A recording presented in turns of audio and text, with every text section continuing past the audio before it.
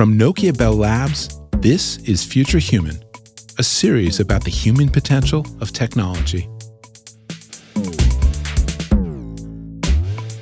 What follows is the 2019 Shannon Luminary Lecture by Dr. Miguel Nicolelis, the Duke School of Medicine Distinguished Professor of Neuroscience, Duke University Professor of Neurobiology, and founder of the university's Center for Neuroengineering.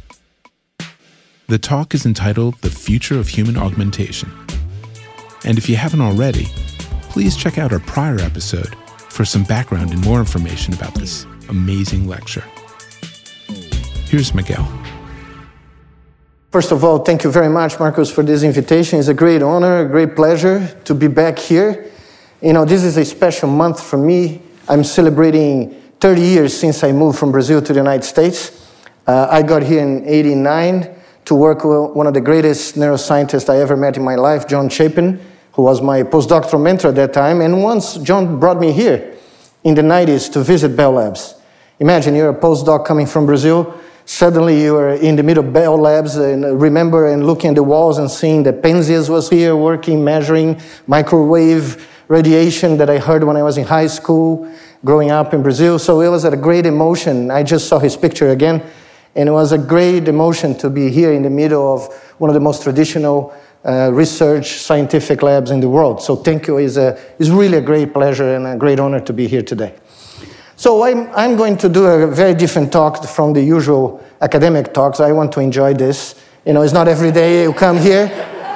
So I'm going to tell you this story of how John and I came from a crazy idea at that time, because people told us that we were completely crazy. NIH told us, NSF told us, everybody in the field told us that we were crazy, because what we wanted to do was totally insane for the perspective of the neuroscience of the late 80s. We wanted to record the electrical pulses of more than one neuron at a time. The field was dominated by characterizing the features, the properties of the electrical firing of individual cells, one at a time.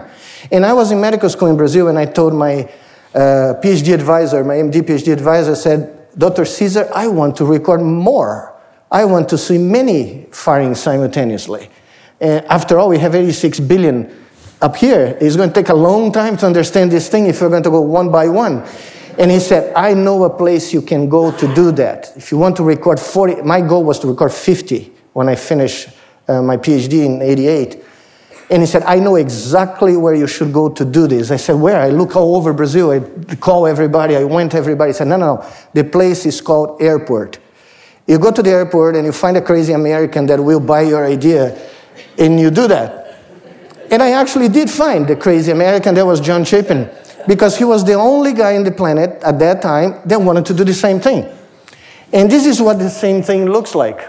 I don't know if the light can go a little off on the stage here, but John's and my dream in '88 was this one, to record hundreds of brain cells simultaneously over time, to look at the electrical spikes that they're producing individually and look what they are encoding here.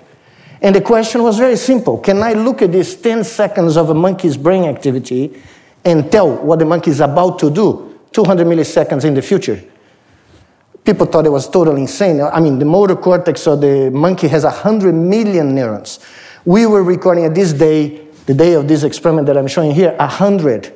And the question is, can I tell where the monkey is moving the arm in 200 milliseconds to grab a reward if it does it correctly? And the answer was, as I'll show you in a moment, yes. You won't see it. You will think that this is a stochastic process. But no, I have been looking at this image for 20 years now. I know exactly where this monkey is going. But the interesting thing is, this is the point. 100 cells were able to produce a multi-degree of freedom movement to move into space in the future and grab what was needed to receive the reward.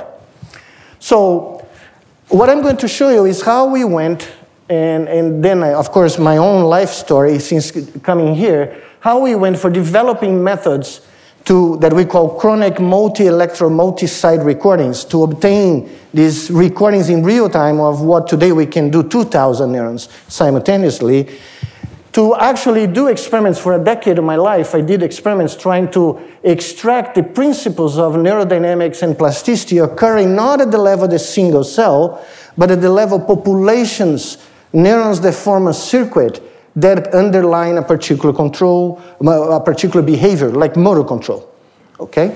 So from that, when we got to that point after collecting a huge amount of data, we came to the point where John and I reasoned that we needed a new approach to try to understand these principles in real-life situations. And the problem when you're doing experiments with monkeys or humans is you cannot control the actuators very well. You know, monkeys have a tendency to do very weird movements that is difficult to measure like we do. So we said, well, what about if we, to test these ideas about populations, instead of doing the usual thing, recording the brain while a subject does something, what about if we record these signals and reroute these electrical streams directly to a robotic device that we can build the way we want, we can control the way we want, and then we provide feedback from this robot back to the brain and see what this closed-loop control does. And then we tweak the computational models that we're using to extract the signals from the brain to see how well we can perform motor control with populations of neurons. That's the second phase of my life, where I actually implemented this first in animals and later in humans. And suddenly, we had an opportunity that I'm going to show you how we did a demonstration in the middle of the opening ceremony of the 2014 World Cup to show to the world that this was not anymore science fiction. This was here. This could happen now. How we implemented, translated this research into potential neuroprosthetic devices that can help patients who suffer from, let's say, a devastating spinal cord injury to regain some sort of motor control by a bypass, a brain-machine interface bypass.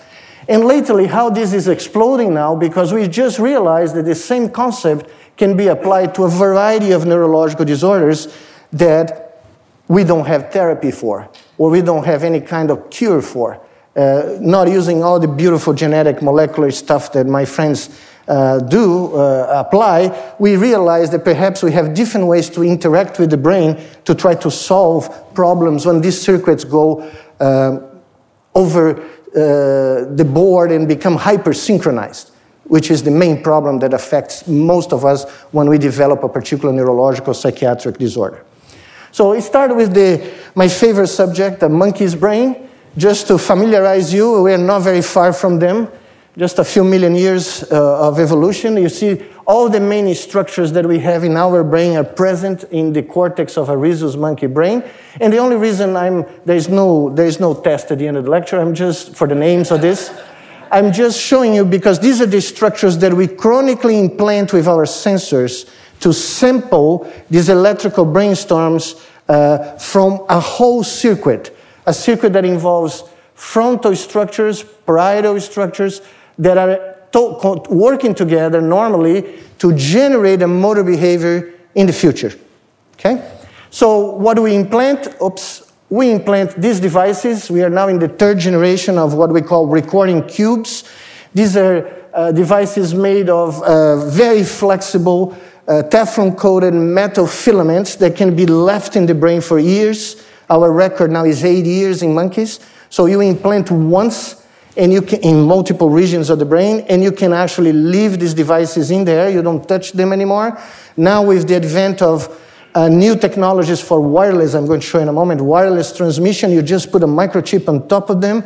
You close it with a helmet for protecting the electronics because you don't want a monkey putting its sticky fingers in $20,000 electronics there.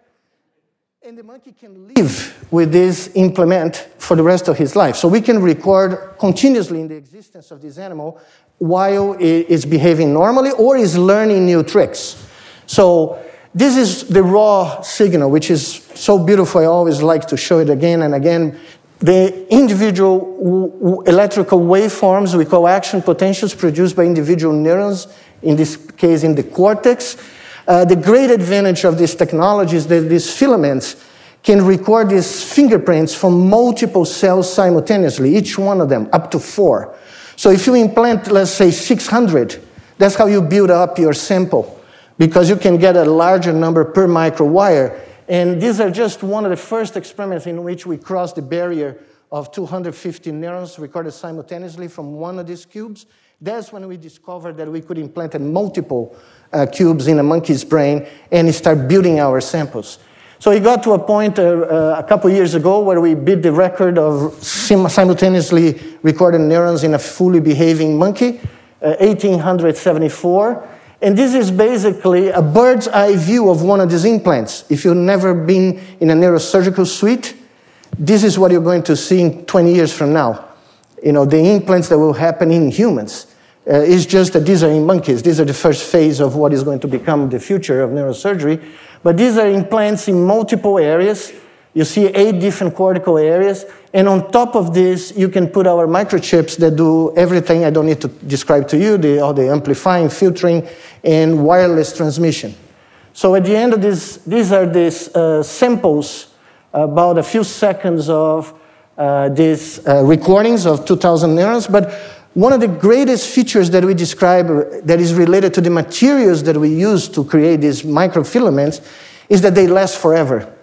And they allow us to record forever. So this is how it looks like when you close the protecting helmet with the wireless transmitter here. But perhaps this is the most important feature of this technique. These are ears, and each color line represents a monkey, and how long we are able to record continuously from the brain of each one of these monkeys. So we had a couple monkeys that we recorded 5 days a week for about 7.5 years. So we had, as you can imagine, a library of brain activity of these animals for everything, because they could go to their own living quarters, and we could still record it with this new wireless system. Lately, we could record while they are there sleeping or doing whatever they do there. So the importance of this is that we are very close to the decade-long implant time zone that medical devices are required to be, you know, for the heart, for instance, if you have a pacemaker or other things. We are very close to be able to keep something in the brain for a decade and recording this large-scale brain activity continuously. So when we got the ability to record these signals, of course, 2 major problems came. First, what do you do with them? How you analyze this huge time series of thousands of variables. You know, of course, there was a lot of statistics that have been described for other things that John and I tried to adapt it. But the main question is there were all sorts of models, theories that have been proposed by how, theories about how the motor cortex codes information to generate emotion in the future. And these theories, you know, they were very interesting theories, but they have never been tested in real time, like in a new preparation like this one. And the preparation that we proposed, and we gave a name, and it's very nice that I'm back in New Jersey, because I used to live in southern New Jersey for 4 years. And this name, people come to me because it became very popular, brain-machine interface. People come to me and say, well, how is this name created? This is a great invention. How did you come up with this name? Well, John and I were in one of the most famous cheesesteak joints outside Philadelphia, Gino's. And we are there eating this cheesesteak, and we need to send this grant, and we had no idea how we were going to name the image that you just seen. And I don't remember who, one of us or both of us, just said, well, let's call it brain-machine interface. And a huge truck driver next to us, completely full of cheese in his face, looked at us and said, that was a very good name. So we got immediate peer review approval, you know. And the grant was rejected, I have to say. But in any event, 20 years later, I went to NIH to get an award for brain-machine interface that they actually rejected when I sent the first grant there. But the idea was very simple. So you have an idea how the motor cortex works. Let's put it into computational terms. Let's record as many neurons as you can simultaneously in a monkey doing a particular task. And let's see if we can, in the reaction time interval of the monkey, which is about 300 milliseconds, let's see if we can decode the motor parameters that are embedded in this neuron activity that you are recording and reroute to a robotic arm that is going to perform the movement instead of the monkey. So the monkey is going to imagine the movement, but he's not going to use the arm to solve the task.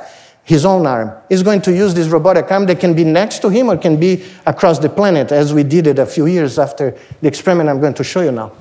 So, of course, this system is also going to provide feedback to the brain so that the brain is aware of what is going on and it can basically react to the mechanical attributes and the failures and the errors produced by the mechanical system that is under control by the very brain that is actually observing this behavior unfold. So the first experiment was done in rats. We published a paper, but people said, oh, these are rats. I mean, who cares? Let's try, you need to try in monkeys. This is always what they say. And when you do in monkeys, they say, oh, you have to try in humans, In an event, we did all. So we got with the monkey here. You're going to see a monkey that was trained to use first a joystick to move a computer cursor inside of a target that is changing randomly in the screen, so that for the monkey to get a drop of orange juice that they love, they had to make that cursor go inside the target and keep it briefly there, so they get a reward and they do a next trial. So monkeys will do 1,500 trials a day for this. And they will drink 500 mLs of juice, in an afternoon. And they do that every day. They love it, so they're very enthusiastic about that. And so what you see here is that as the monkey is doing this, we are recording at that time 100 neurons simultaneously from the structures I showed you, rerouting here to a wall of PCs at that time. Today is a chip, but at that time it was a wall.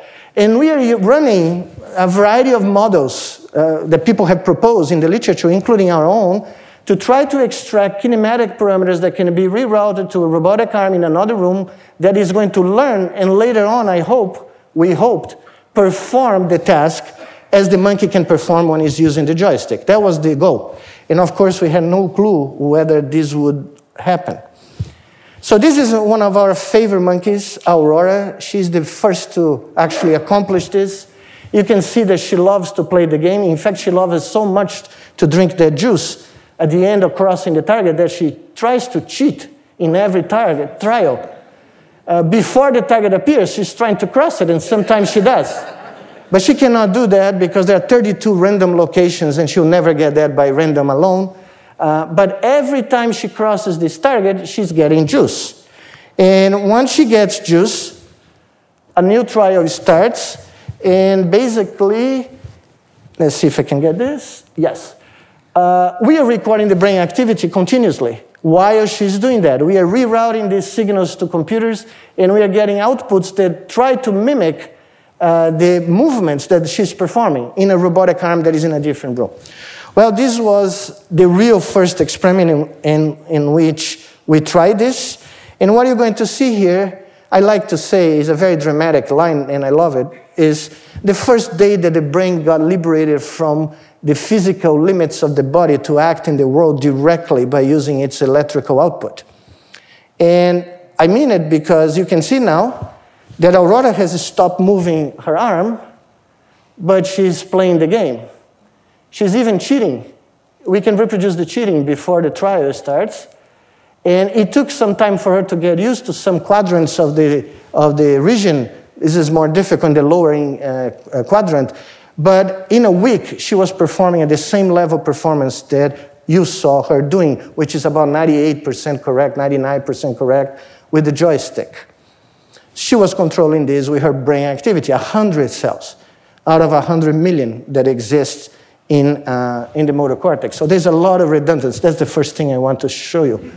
So when we start looking at these data sets and we divided this, the contribution of different cortical areas, see this is neurons, this is neurons, number of neurons in the x-axis, and this is contribution in R squared to the output. We had 21 different outputs, kinematic and dynamic outputs. This is like hand position in the x-axis, this is gripping force. The colors represent different structures in the cortex, from the frontal to the parietal lobe. And as you can see, all these structures are contributing somewhat to the variance of this control signal that is being exported.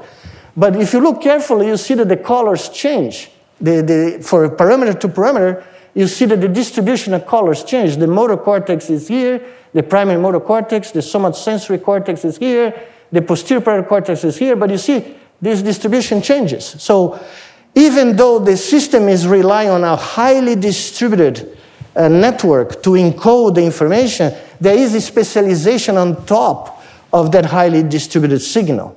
So some cells are better for force than for position, but they are contributing to all computations simultaneously. So there is a distributed representation, there's a specialization, and there's multitasking happening all at the same time. The same neurons participating in multiple networks to compute many outputs simultaneously. You can see that if you start removing neurons from this, one by one, you get to a point where the system goes down to nothing. And you cannot get any control with very small numbers of neurons, 1, 2, 3, 5, 10. You really don't get anything. So that is when we propose that the true functional unit of the central nervous system is a population of neurons, not a single neuron. That was a big deal. We got a lot of trouble for that. But it has been now reproduced in many different systems, in many different applications, not only in brain-machine interfaces. You need an ensemble. Like Donald Hebb said in 1949, you need a population to actually compute anything that is behaviorally significant in the mammalian brain. But there was more surprises. Many more, actually. Wow. Okay. So, when we look at the one property, functional property that is very well known in this field, that is directional tuning, how neurons respond in anticipation to movements in different directions. So you get a beautiful bell-shaped curve for each neuron that varies from neuron to neuron. So if you have 130 neurons randomly sampled in the motor cortex and you align them according to their directional tuning, you get this beautiful diagonal. The z-axis is magnitude of firing in number of spikes, electrical spikes. So you have a beautiful diagonal because I have to move my arm in every direction possible. So you have to have neurons that code for every possible spectrum or range of directions in 3D. So that's the reason you get that. But this is when the monkey is using the joystick. What nobody expected to see was that when we actually disconnected the joystick and let the monkey play the game without moving the body, these cells acquire a complete different tuning, a complete different directional tuning. There was, you can see the disorder of this graph. It has some reminiscence of this image, but the reason this is different is because instantaneously this brain is assimilating the directions in which the robotic arm can move. So now it's coding for the movements of the robotic arm as if the robotic arm were an extension of the body of this animal. It's like we created a monkey with 3 arms, and the brain had no trouble in assimilating that piece of hardware as if it were an extension of what we call the body schema. Our brains, all our brains have an image of our bodies inside our heads that is very important for defining our sense of self in a variety of computations about motion. Well, this brain now had a 3rd arm. And it turned out that you didn't even have to have the monkey playing with the joystick for this to happen. We discovered a couple years after this experiment that if you only had the monkey watching trajectories on a screen, hundreds, thousands of trajectories over a couple hours, that this representation of an artificial arm, this is an avatar arm in virtual space, would basically develop over a period of a couple sessions, a few sessions, a week, 10 to 12 sessions. You basically can see this representation of a virtual or mechanical arm developing into the brain day by day. So much so that if you plot neurons, the same group of neurons, and the activity of the same group of neurons, when the animal is actually moving its own biological arm versus when it's observing a virtual arm moving, you can see that the same neurons are firing. The same neurons are actually producing activity. The characteristics of the firing, the details are different. The magnitude is smaller, is more spread out when you're only observing something, but that's a very important form of learning. That's how primates and humans in particular became what we are. Because we can observe someone creating a new tool, and our neurons can actually assimilate the sequence of movements necessary to create that tool. And that is a very big way of synchronizing multiple brains to collaborate in a social motor task. But that's a completely different talk. It will be a different day. For brain-machine interfaces, this was a big revolution because it meant that even if the subject is completely paralyzed, like a person who had a spinal cord injury, for instance, you can train that person to interact and to learn how to operate a brain-machine interface, because you can just show the intended movements on a screen, and the brain, being the true creator of everything that it is going to actually embed in tissue the representation, the statistics of the movements that you want to produce. So, but how plastic, and that's the word we use to define this learning ability, this self-adapting ability of the brain, how plastic is the brain? How much can we push the brain to acquire new statistics about the world and generate new representations of what is out here that is not natural for the brain? One of my postdoc students, Eric Thompson, decided that he wanted to push this limit by actually trying to see if we could create a new sensory modality, if we could create a new sensory channel in a mammalian brain. And what he did was to ask the question, if I implant, I'm having a battle here. Okay, good. If I implant on the head of a rat, an adult rat, an infrared sensor, or several infrared sensors, and then I take the electrical output of this sensor that is basically detecting the presence of infrared in the environment, and I deliver this in the middle of the area of the brain that is responsible for tactile processing, touch. Can I embed on top of that representation a representation about infrared? Can I make rats not see infrared because I'm not sending this through the eyes? Can I make rats touch otherwise invisible infrared? Because as you know, most mammals don't have, or a vast majority, don't have any way to detect the wavelength of infrared through the retina. There are some strange bat in Australia that does that. But for the most part, mammals and primates, of course, are blind. Infrared cannot be detected. But I'm not asking whether we could make these animals see infrared. I wanted them to touch infrared, to transform this modality into a tactile, fine tactile. And I'm not talking about temperature. I'm talking about fine touch. Okay? So what you're going to see is one of these experiments in which a rat was implanted with a 360-degree panoramic sensor for infrared. And I should say that in a moment after, but I'll say it before. When we used only one sensor that could detect 90 degrees in front of the animal, it took about 4 weeks for this animal to learn this task and cross 90% correct.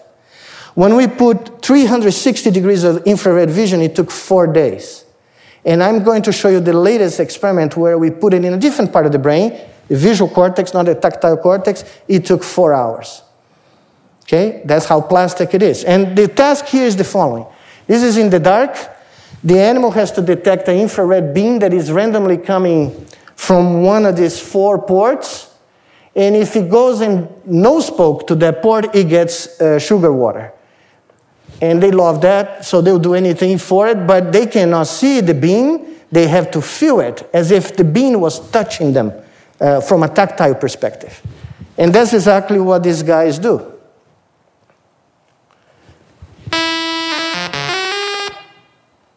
They basically, even if they're looking in the opposite direction and a beam comes in the back, they can basically detect it. You may have seen that they were grooming because we delivered this in the middle of the facial area where the whiskers, the big whiskers of the rats are represented in the brain. These are the most important tactile organs for rats. So in the beginning, they groom as if they have been touched in the whiskers, but they stop grooming. In a week, they stop grooming and they basically behave normally. So what happened to the brain of these guys? They have a sensory prosthetic device implanted in their somatosensory cortical area. First of all, the cells that used to respond, and I spent 10 years of my life doing that, twigging hairs of rats to measure the sensory responses of individual neurons. You have not gone to hell until you learn to do that. John Chapin taught me, and I was in charge of that for 5 years as a postdoc. So, These are beautiful mechanical responses of individual cortical neurons in the whisker representation area of the primary somatosensory cortex. Now, the same cells that respond to touch respond to infrared. And the beauty is, nothing that they can do now by detecting infrared affects their ability to discriminate a tactile stimulus delivered to their whiskers, a mechanical tactile stimulus. It doesn't compromise the original function of these circuits. So you can basically embed on top of it a new sensory circuit or a new sensory modality. Interesting enough, Eric was not happy. He wanted to do something more difficult. And his question now was, okay, instead of implanting the somatosensory cortex, let's go to the visual cortex, because it's light. Animals learn how to deal with light.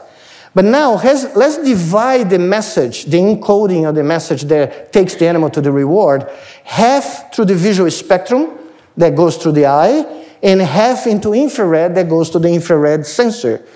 Let's see if we deliver this message to the visual cortex, whether the animals can integrate both halves and detect where they should go in real time, at the same reaction time that they do normally.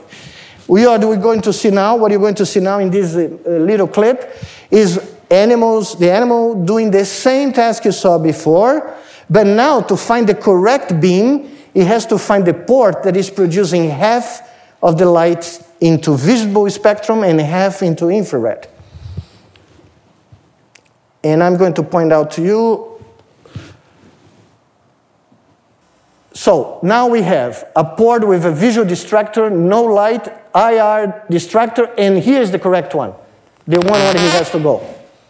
So you probably saw he took a peek of some of these ports, didn't see the combination of the signals, the visual cortex did not detect both signals, and then he went to the correct one. After about 3 weeks of training, the reaction time was the same that you saw before for the somatosensory cortex, and the same for visible light discrimination.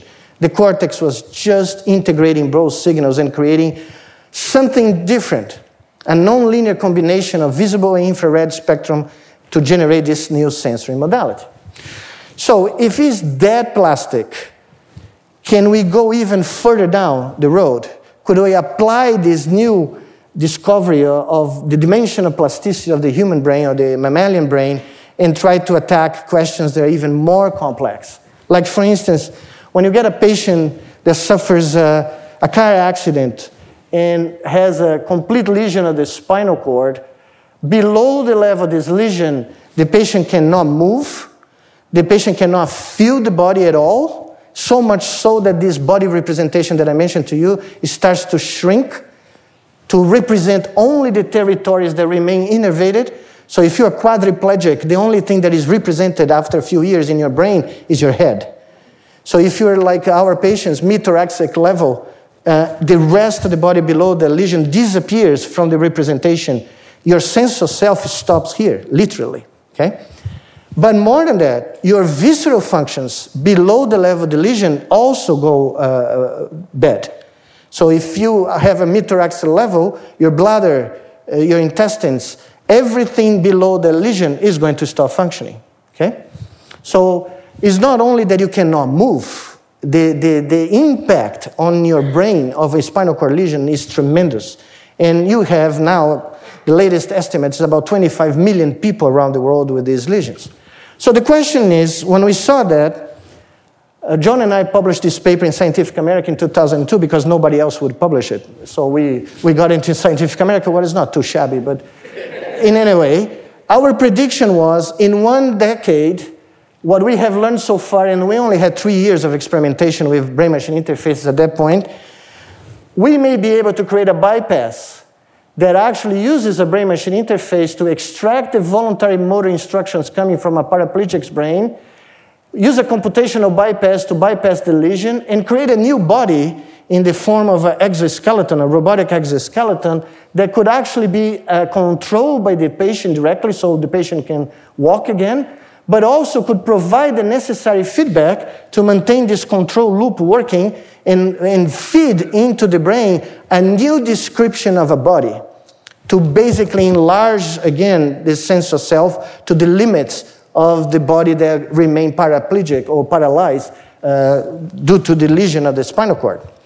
Well, before I could do that, I wanted to prove that we could induce locomotion and other types of movements that are not necessarily physiological or normally seen in nature. For that, we created at Duke a wheelchair that could be controlled directly by a brain-machine interface, at this point a wireless brain-machine interface, about 300 neurons broadcasted wireless. And we asked the question, can a monkey learn to move in the world using brain activity to control a wheelchair that is nothing related to the limbs of a regular monkey? It's not, the kinematics is totally different, and you're talking about electrical motors that have nothing to do with the kind of motor coding that we normally use to move. And what you're going to see is the proof that that can happen. This is a camera on the ceiling first of the lab. We have, to test this, we had 3 positions in which the animal is positioned randomly first, and then the animal has to drive this wheelchair to a pod to collect grapes, which is the second thing they like the most after juice. And if they collect the grapes in a given amount of time, they return to a new position, and they have to basically improvise a new trajectory to get back there. And basically, that's what these guys learn to do. So you're seeing from the ceiling the first self-driven car using a wireless brain-machine interface by a monkey. And it's pretty safe. We never had an accident with these guys. So the monkey could care less about anything until he gets to the pod and he starts collecting the grapes. And interesting enough, that wheelchair became assimilated by the brain as an extension of the monkey's body. And more than that, we discovered something that people thought was impossible: space coding in the motor cortex. You probably have heard, because people got a Nobel Prize for describing the characteristics of place coding in the hippocampus of rats or rodents. Well, it was thought that only the hippocampus is involved primarily in the coding of space when you were locomoting freely in a space, in a room or whatever. But nobody had recorded in a freely moving monkey driving a wheelchair through a brain-machine interface.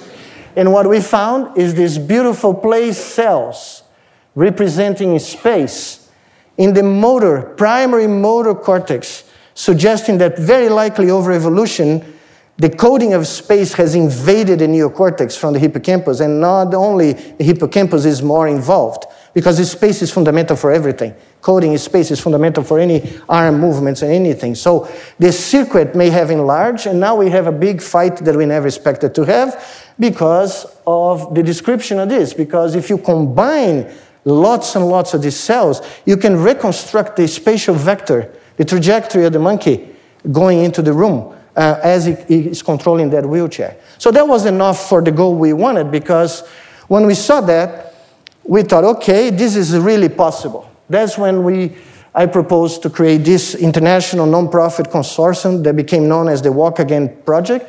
And the idea was, in 2012, to build the first brain control exoskeleton that a paraplegic patient could use to actually walk and receive feedback from this device as it's walking in the environment.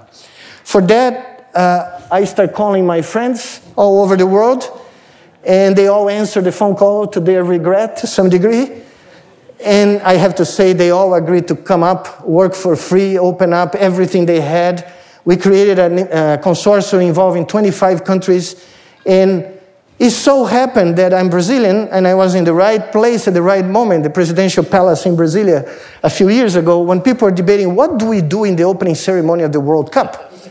And there are all these crazy, loony ideas going around, and mentioning to the president of Brazil, suddenly I raised my hand and said, well, what about if we have a paraplegic, a Brazilian paraplegic, delivering the opening kickoff of the World Cup using the first exoskeleton control directly by the brain through a brain-machine interface? And the president of Brazil looked at me and said, who are you? And I said, well, I'm the guy who knows the people who can come and do this thing. I have no idea if it could be done, but I knew that theoretically it could. So it was the greatest and perhaps the latest phenomenal grant I ever got in my life, because she signed right there. You know, the type of peer review that I enjoy. So here we went, and in 18 months, because the bureaucracy in Brazil is horrible and FIFA is even worse, no wonder some of them are here in New York for some permanent stay, But in December 2013, we finally got all permits, all permissions, everything. So we had to recruit patients, 8 patients from a pool of 65,000 paraplegics in the largest database in Brazil, one of the greatest in the world, actually. We had to build an exoskeleton. We had to build a lab inside a soccer stadium, because that's where we had to deliver this thing on June 12, I never forget this until I'm alive. June 12, 2014, 3:30 p.m. Swiss precision. It had to be done at that moment. So we went there, got 8 chronic paraplegics with many, many years after the lesion, 13, 6, 3, as chronic people that had never been able to move or do anything after the original lesion. They're all classified as complete paraplegics. We basically built a routine that involved immersion of virtual reality environment first to reinsert into the brain the concept of having legs and the concept of having locomotion programs ready to go using virtual reality, as you're going to see in a moment. And then we put them into our custom design brain control exoskeleton to actually learn to walk again. This is our first prototype. We are now in the second prototype, but this is the heroic machine that we built. Is an electrical hydraulic system controlled by brain activity over a non-invasive method called electroencephalography, because we discovered that for locomotion we could get enough signals that we needed for that. And here you see one of our patients in the cockpit practicing. And basically, one of the key features developed by my good friend Gordon Scheng at Technical University of Munich that was essential for the success of this thing was this. He calls it artificial skin. But these are basically flexible printed circuit boards that have pressure, temperature, and proximity sensors that we can apply to key locations of the exo, like the plantar surface of the feet or the knees, so that when patients touch ground or move, a wave of feedback is generated and delivered to the arms of the patients, because it's the only place in the body that we can guarantee that they can feel something, through a haptic display. So they can actually feel what is to walk again as they see themselves walking. In addition, we decided that people came to us, how are you going to train this algorithm? How are you going to get a computer power to do this? I said, well, we have the best computer evolution has ever created, the human brain. So let's create a hybrid computer. I call it an organic computer merging with a digital machine. The organic computer is the brain. So what we did is to get the optimized parameters of the haptic display for each patient is that they search in the environment, the virtual reality environment, what is the combination of frequency, speed, and amplitude of the haptic display by actually using their own brains as a computing device to get to the solution of the equation that we probably could never solve analytically. We had to have an analog machine to do. People may have heard about analog computers. I'm not even sure if I can say that here, if it's allowed, but they do exist. The best one is right here, between your ears. So what you see here is a hybrid analog digital computer working. So it's a patient paralyzed for 14 years who is actually searching perimeter space while controlling that avatar on a virtual soccer field, getting the feedback in the arms, and trying to find the best combination of these 3 parameters to feel it.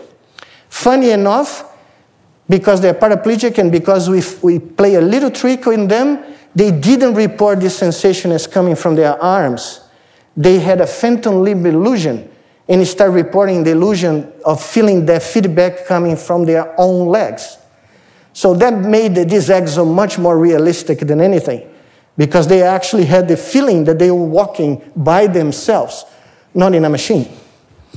So the scene I'm going to show you happened 8 times, because we had 8 patients. This is the first moment, one patient after a decade in a wheelchair, walk by himself, controlling this exo, using the brain to control the movement, getting the feedback in the arms, right here, and watching in a big mirror, him upright, wholesome again, walking to reinforce the sense of self, to actually reintroduce the notion that he has a full body.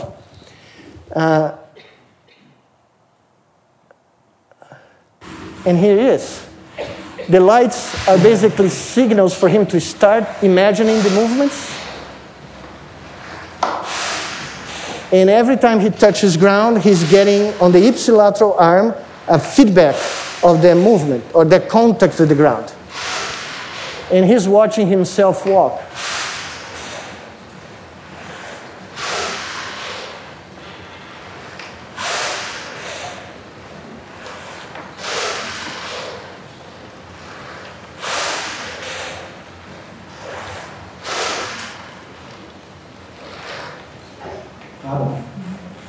I cannot translate what he said because it's a bad curse word in Portuguese.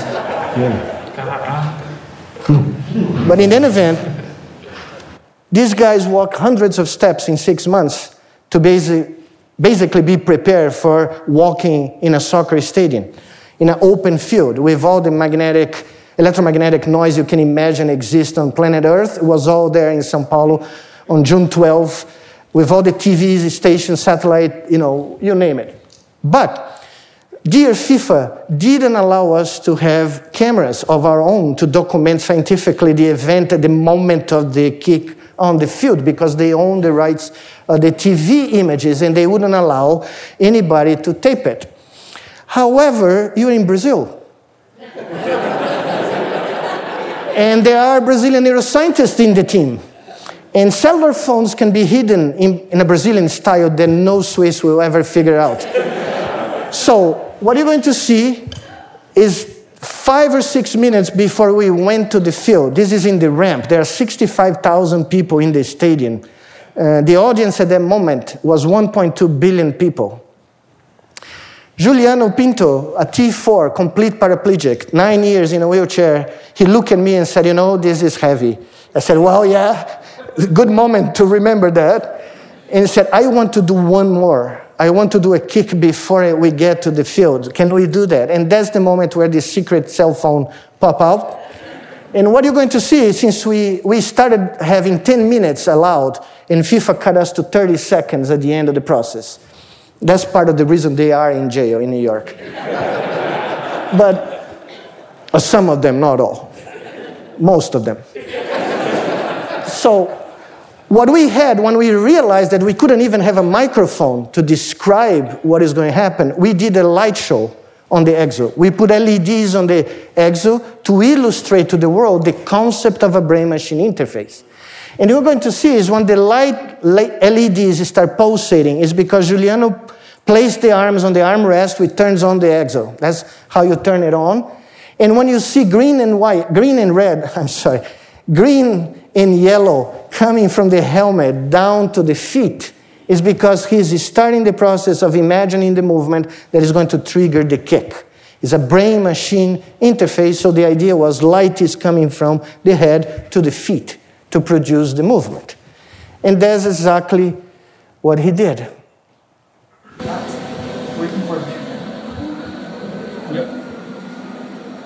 So he made the decision now, he get it ready, and he releases the thought, and he kicks the ball.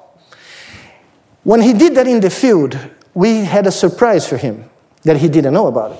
We turned a sensor in the foot on, right here on the toe, because Brazilians toe poke balls a lot. And what we wanted is not only for Juliano to kick, but to experience the contact with the ball. And when he actually did kick the ball, the stadium went crazy, we went crazy, he went crazy. We ran to him, and the only thing he could repeat was not, I score, I move, I kicked, was, I felt the ball. So we underestimate, by a long shot, what it is not to be able to walk and not be able to actually feel where we are going with this thing that we call walking. For him, the definitive proof that this thing was happening was the tactile contact with the ball. Well, we thought that was the greatest highlight of the whole show, and it was not. 1 month later, everybody came back to the lab after the World Cup was over, and we went to do our routine neurological exam because it's part of our RBI. It's mandatory in Brazil every 3 months. It doesn't matter if you have a spinal cord injury. You have to do entire neurological exam and documented every aspect of the neurological description. And these guys have been doing neurological exams for years, and they're all the same. Well, not this time. When Juliano was, you may remember that I said that he was a T4, but when he was examined that day, he was a T11. He had gained 7 segments of the spinal cord in tactile sensitivity. Not fine touch, but crude touch, but he still could tell which part of my belly you're touching, where your pin is placing. What is happening here? I never seen that. Nobody had ever seen that. I went to medical school and they told me you're never going to see recovery in a spinal cord injury. And I still teach medical students and people still say the same thing. Well, but I learned one thing in medical school, good old University of São Paulo. If you see something happening for sensory, you better look for motor. Because maybe there is something there. And it turned out, first, as we follow up our patients over 28 months, you can see that on average, they recover 10 segments of sensitivity. Juliano could feel his toes. He recovered 15 segments in the peak of his training. But then we look at motor. And in the beginning, nothing. EMGs were flat. Suddenly, 7 months after the World Cup, we start seeing this. EMG activity, voluntary EMG activity in muscles below the level of the injury.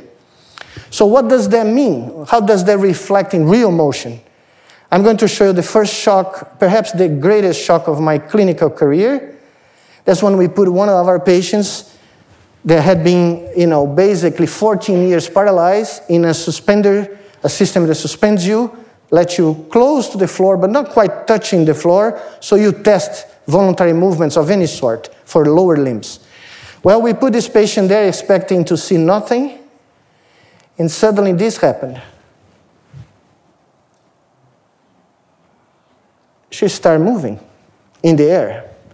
This is a compound 3-joint hip, knee, ankle movement that she, of course, never produced for 14 years after their lesion. We waited, we stayed quiet because this was too shocking to everyone. A year later, we came back. We were doing exams every 3 months, but this is what happened a year later. The cables you're going to see is because we are now recording every EMG we can record in her legs. This is 22 months of training. It's the same lady. She first moves the right leg as she did before, but now she moves the left leg. She was basically recovering a locomotion program, a voluntary locomotion program. This is not a reflex. Nobody's stimulating anything.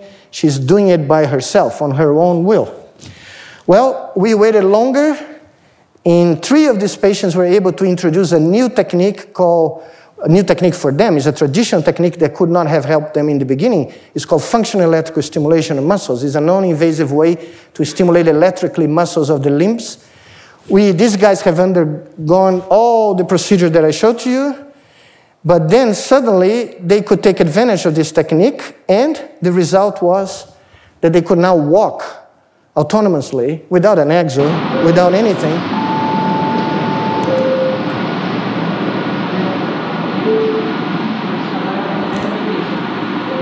So this is one of the patients that had a great recovery too, and basically now with this stimulation of muscles in the leg, he can actually get a degree of autonomy that he never had before.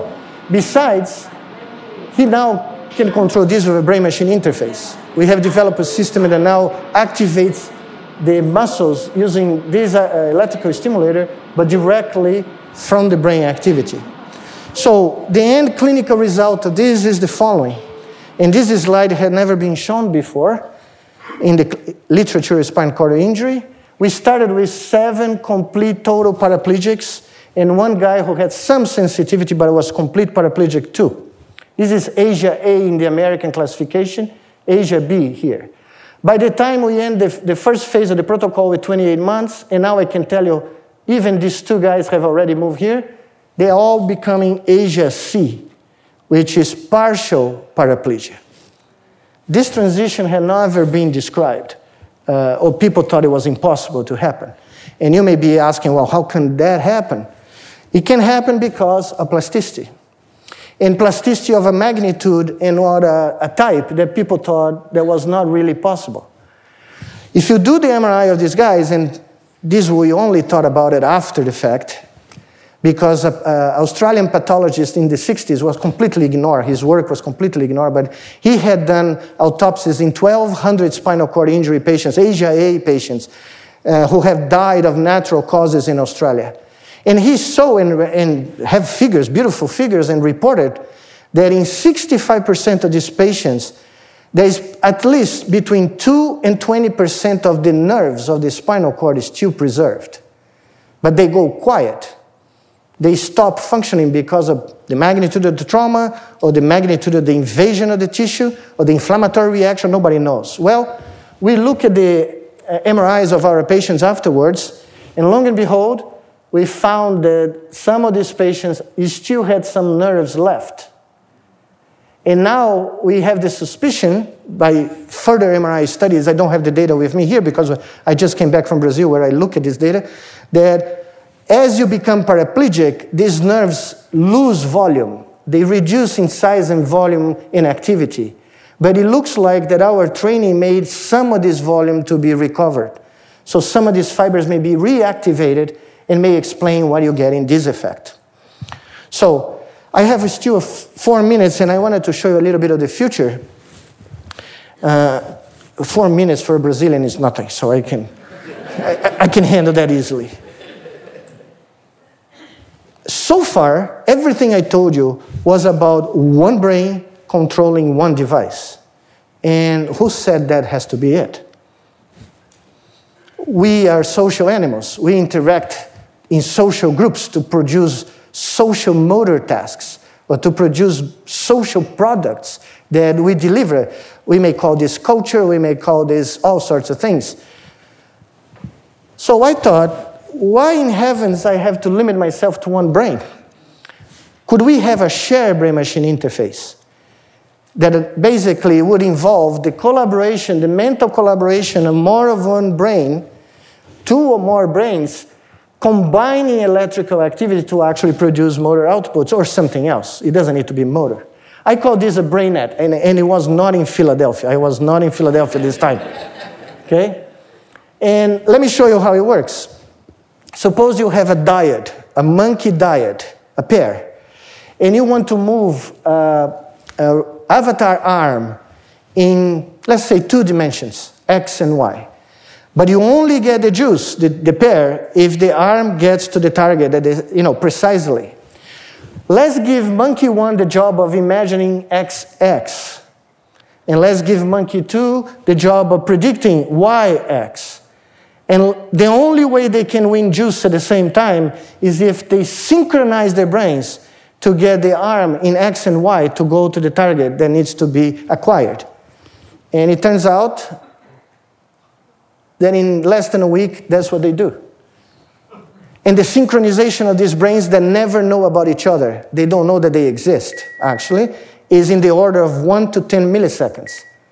It's a very precise synchronization that happens throughout the motor cortex, okay? And so they're playing here. They're drinking juice just by collaborating in a brain net. Now, you think that this is complicated enough? Let's put it 3 monkeys. And let's make it a task in which the monkey has to imagine, each monkey has to imagine 2 X's simultaneously. X and Y, X and Y, Y and Z, and X and Z. Because the movement now is a 3D movement. So you need at least 2 monkeys to synchronize perfectly to play what I call the brain net dance game. The brain net dance game is done by each color ball is the output of one of these brains that I just mentioned, The black is the sum, the linear sum of these three brains, and the black ball has to be inside of the sphere for you to drink orange juice. Okay? And I just want to show you because I love this complexity. The balls are collaborating so the black sphere gets in there, they drink juice. Even when the monkey is satiated, like the red is going to drink juice, when the black ball goes there, he thinks it's too much, he's going to take a nap. They do that. When he takes the nap, the other two guys take it over, and they keep playing the game. So the system is self-adapting continuously, it's computing continuously the solution to get the arm in there to make it. Well, you say, what the hell a neuroscientist is doing with a brain net in Durham, North Carolina for? What is that for? Well, it's because it's everywhere. We are brain nets. We just use different synchronizing signals. So let me show you an example. These are two monkeys.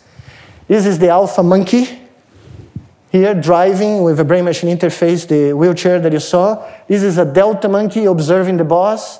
And if the boss drives and collects grapes, this guy gets juice for free. But this is the alpha monkey. If an alpha monkey gets close to a meter or so, things can get very nasty, you know? So look what happened. The social interaction. It may sound familiar to you. You may have seen this before. The guy is driving, looking at us, doesn't care about us at all. He's looking at his, underling. This guy is getting very nervous. But he says, oh, I don't care about beating you up today. I'm going to get grapes. When he gets grapes, you see, he's looking, waiting. He knows what is happening. They're cooing to each other because they like the situation. He got grapes. This guy got juice. Well, we are recording these two brains simultaneously throughout this driving in the park. And look what you see. This is the observer's brain. This is the driver's brain. This is the brain synchronizing at a 10 millisecond resolution to form a social group, a brain net. These are the peaks of synchronization. And what, if you zoom into these peaks, what do they tell you about? They tell you where the wheelchair is in space. Even though the monkey is just observing, the brain net is calculating every moment where the wheelchair is. It tells you the velocity of the wheelchair. But more important than all, it tells you the alpha monkey is getting close. When the synchronization goes to the peak, is because the alpha monkey is less than a meter close to the other monkey. So we are measuring social ranking and social interaction by the synchronization of multiple brains. Sounds crazy. Let me finish with something even crazier. This is a paraplegic patient. This is a physical therapist. This guy takes a long time to learn the virtual reality game that I showed to you. Well, what about if this guy would lend 90% of his EEG to 10% of the guys and merge, and they play the game together with that weight function in the beginning? That's exactly what we are doing now. We are actually trying to speed it up the training of our paraplegic patients by having them participate in a brain net in which the beginning of the training is shared with a mind that has a full representation of legs and body, which makes the game much easier to play. So imagine for a second a physical therapist in São Paulo, Brazil, lending her or his brain activity to a few thousand paraplegics around the world, hooked to be trained at that very moment. So that's what plasticity may take us, I hope, one of these days. Thank you.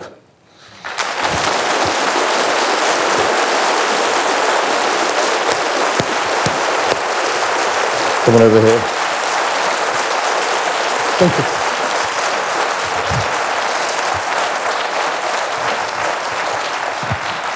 Really fantastic job. It gets better the more you add. So I will start with the first question because it's what we talked about last night at dinner, which is the whole idea of how Homo sapiens became better than Neanderthals, and what because you have a theory about, Neanderthals have bigger brains, bigger bodies, Yes. They should have won. So what happened? Well, of course, we don't have a demonstration for it, but You don't have a Neanderthal? No, but there is a possibility now. A possibility just open to test this idea, because now you can do reconstructions of endocasts. You can actually simulate how the brain in the endocast looks like. And because we now have measured so many, we have obtained so many measurements about white matter and gray matter in Homo sapiens, you can actually try to extrapolate to see the volume of some pathways, the volume of some for a different subspecies. But my theory is that the reason we succeeded is because the configuration of the white matter that connects the 86 billion neurons that we have, which is much less than the Neanderthals had, is optimal for synchronizing. It actually allows individuals to synchronize easier, so you form social groups in an easier way, and you maintain them very tight together in comparison to other species. And very likely, or at least in this theory, the prediction would be that the Neanderthals were very good. They had, probably 200 billion neurons, but they didn't have the white matter connectivity that was optimized for forming so efficient social groups. So when they faced Homo sapiens groups, they lost. And this comes from this book I love by Yuval Harari, who basically points out that humans went to Homo sapiens, to Neanderthal land, because we coexisted for a few 10,000 years, and the first time we lose, and we're shown as sort of, there are corpses or fossils of humans having lost, and then 10,000 years later we go back, and we wipe out Neanderthals within a matter of 1,000 years. And the assumption by Harari was because of us, we socially were able to cooperate to outwit the bigger, stronger, nominally smarter species. And so I think it's really fascinating that sort of you have the same thesis. So just say one more thing about that structure thing, because we talked a lot about that. The white matter being more important than the gray matter in some way. When you look at the growth, the extraordinary growth of the human brain compared to other primates, chimpanzees, monkeys, and even other ancestors of ours, what you see is a hyperscaling of white matter in comparison to gray matter. Which for everyone is the connectivity tissue. Yes, the connectivity tissue, the thing that connects the neurons. And that particularly in the frontal and parietal lobes. That is exactly what you need to create abstract ideas, make tools, interact socially, create a theory of mind. So all these areas became connected in a different way. And they became, according to what I think, they became connected in an optimal way to, in addition to produce technology, teach how to produce technology and teach how to make hunting packs or social groups that can become tightly associated under a variety of adverse conditions. So last of mine, in that world, an AI-based machine just based on relatively well-defined sets of hidden layers in a neural net has no chance of replicating a human. No, the brain is a non-computable device, at least from a digital point of view. So good old Kurt Gödel had it right. Intuition and high-level cognitive attributes of the human brain are beyond the scope of a Turing machine. So and I hate to say that, but... we're here for a couple more decades. Yeah, we are. We have a lot to do. So, okay, enough from me. Al, I see there.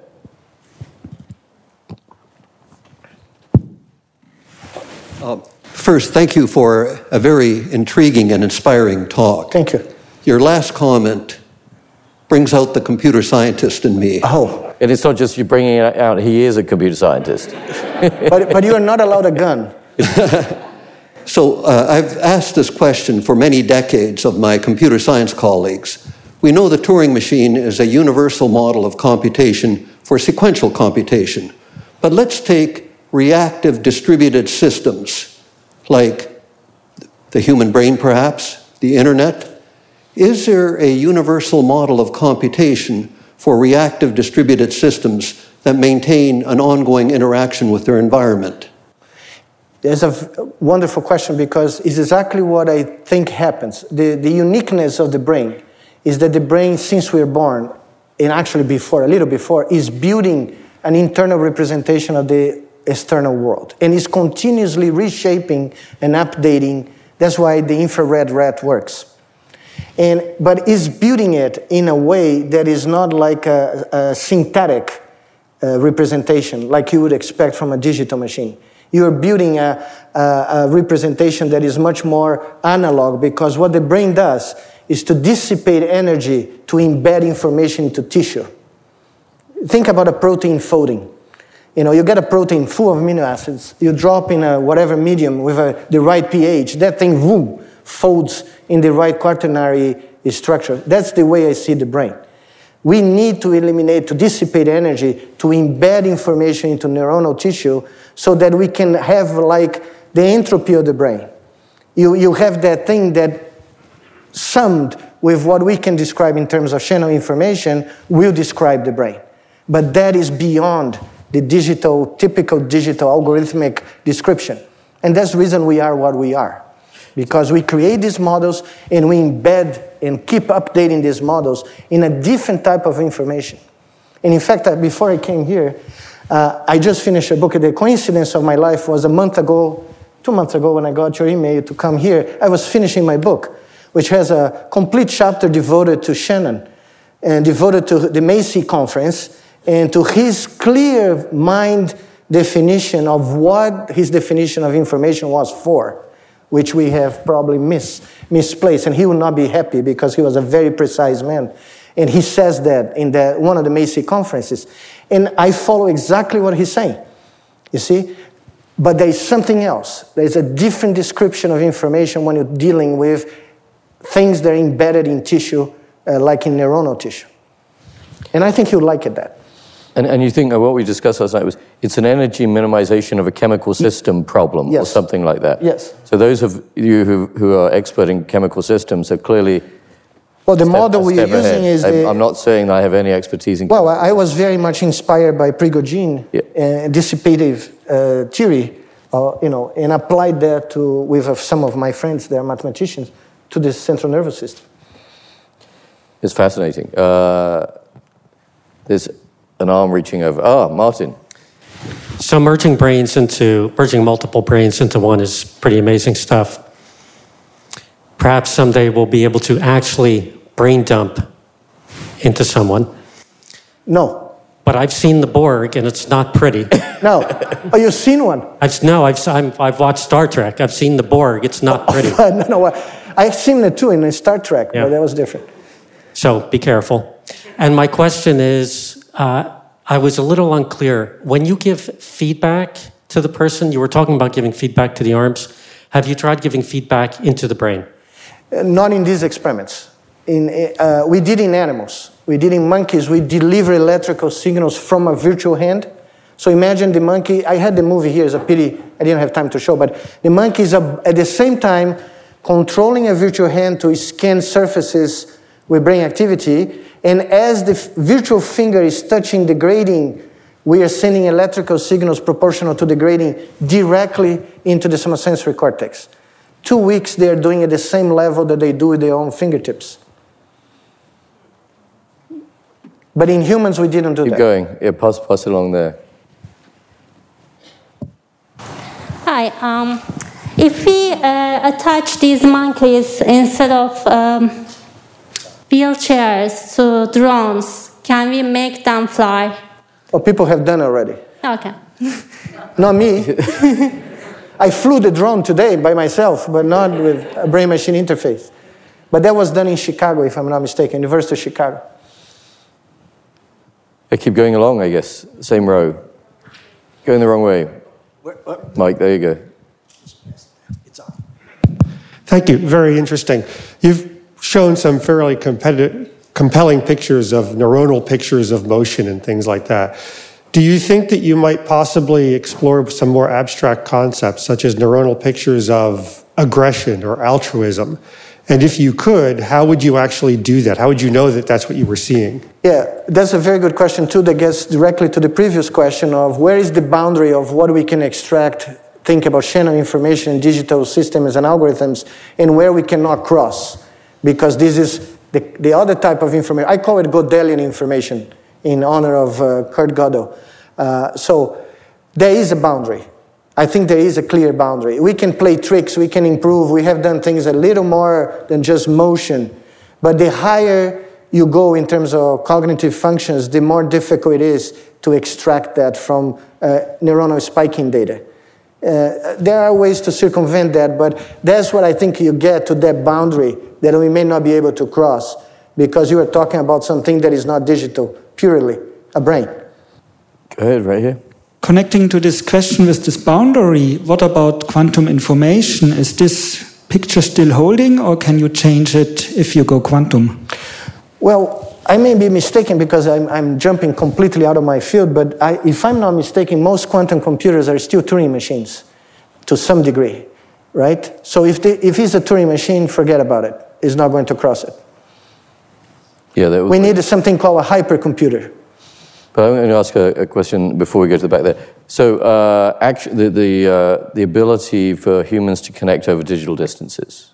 Over digital distances? Yeah, so your idea of remote controlling a thing. But how, back to the future communications, if we're becoming less connected by text and emoji, but we have this incredibly powerful digital network, are you optimistic that we will find a way to encode one person's experience, send it to another person, and make it as deeply meaningful as being physically in the same space? Yeah, that's a very good question, because I was referring at that moment to motor programs, particularly motor programs, because I know that can be done by the experience that we had in that. As you get to more intimate, high-level cognitive functions, I have doubts. I don't know how far we can go. It's a empirical question. But if you added tactile, would that help? Yeah, the tactile, certainly. But I believe that as long as we're using a digital system to do that decoding, you're not going to be able to dump anyone's mind in someone else's mind, because it's impossible to extract their mind in the first place. Okay? That's the problem. I have done a brain-to-brain interface between rats, and I was able to exchange bits of tactile and motor information between the brains, but I couldn't go forward beyond that level. So that's the reason. So you're going to bet that we actually go back towards a world where we actually have to be physically No, closer. I think we will have to use a different type of computing. So I think we're going to have to use a digital analog computer hybrid to be able to do better things. Miguel challenged us that since we did the transistor thing, we did digital computing, it's about time we did digital analog computing. This is the place. That's the new project. As long as I can take a picture of Penzias there, that's fine. Sure. Any other? There's one right at the back. A couple there. I saw someone here. Yeah. Yeah. Hi. Sorry. I have polio from the polio vaccine. So my daughter told me, go to the lecture and come home walking. So can you do that first? Do we have time until dinner? This is good. No, because some lectures, sometimes they bring somebody who's disabled, bring them and they heal them. And no. I think that's a revival. That's a revival meeting. Yeah. I'm Brazilian. I'm Brazilian, not Argentinian. Brazilian. That's a good one. But this is the question. Michael Magic Johnson, he's a good basketball player. Yeah. So he can train people by hooking his head to him while... Oh, that I didn't know. You don't know? Never heard about that. No, you're conjecturing that it could be true. In the future. In the future, yeah. I thought he was saying that No, I got it wrong. I'm sorry. Yeah. So you're thinking whether I could transmit, or a brain-machine interface could transmit the skills of a basketball player to another one. Yeah, an expert in general. Yeah, well, no. But I think there is a different thing that can be done by combining visual tactile feedback and a brain-machine interface to improve the motor skills of a high-performance athlete. That's different. I don't think you will be able to transmit... Is it because they're not capable of moving even in the same space? There's something unique about... and there are other attributes of this being a high-performance athlete that is not just motor control. There is all sorts of things involving the psychology of being a high-performance athlete. And we know that. But even the mechanics of shooting, you couldn't teach the mechanics of shooting? Well, you could do a brain net to train it using the kinematics that comes from that brain. The motor coding of kinematics, you could try to do something like that. But not the entire gestalt of being magic. Of being a star. You couldn't be Messi, but maybe you could at least shoot like him once. Yeah. You'll never, let me tell you that. You'll never be Pelé. You'll never be Maradona. You may be Messi, but not,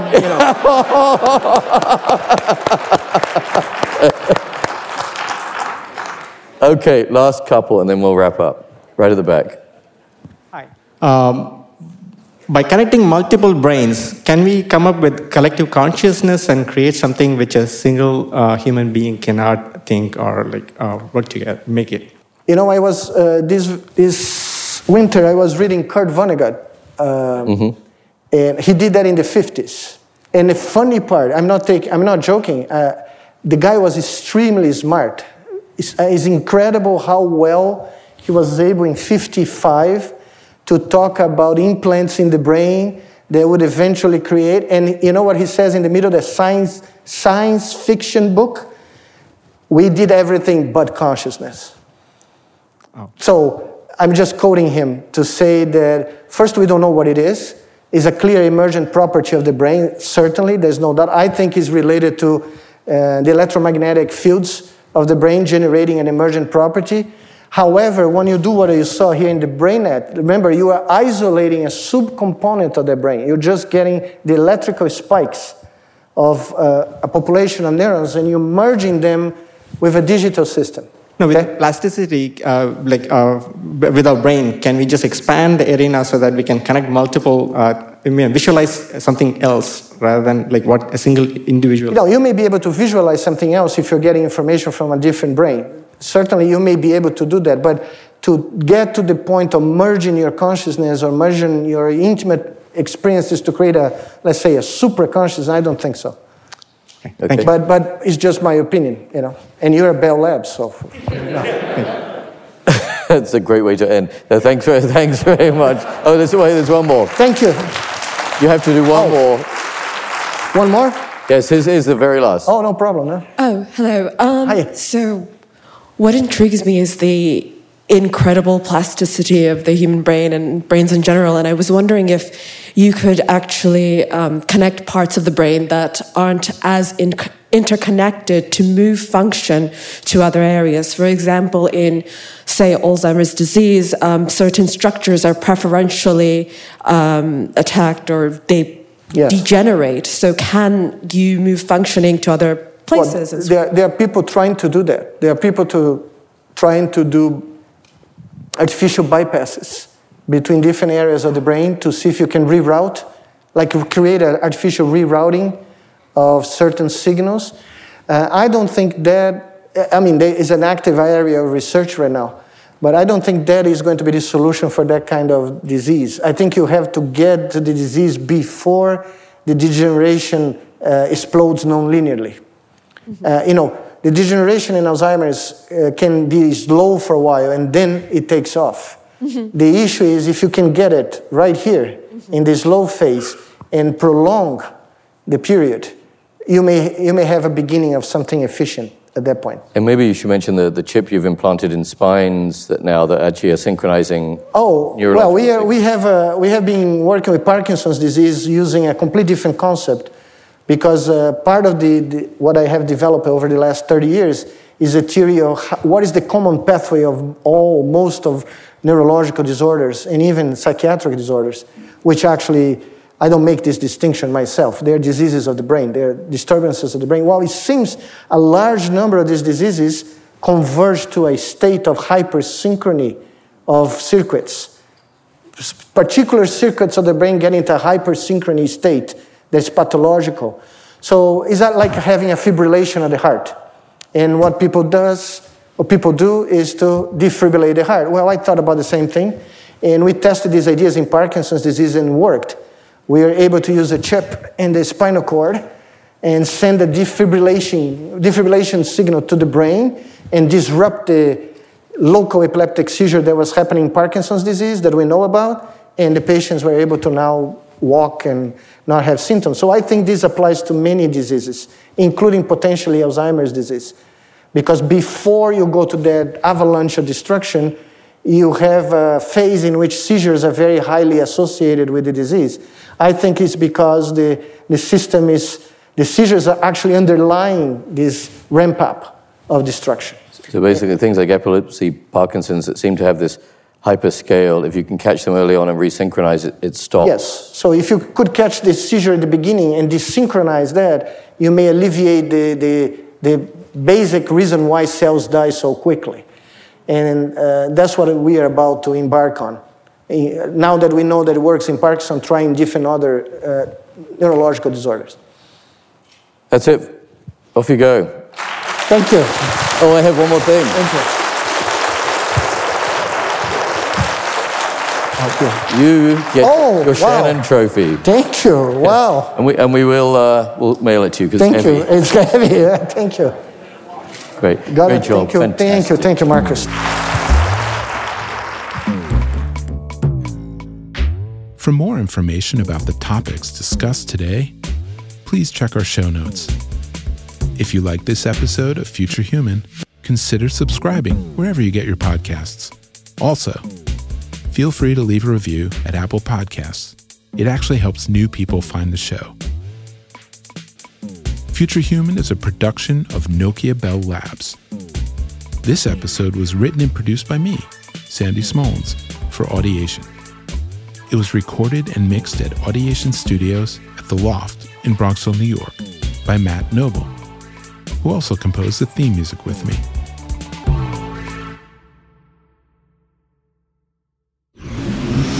Audiation.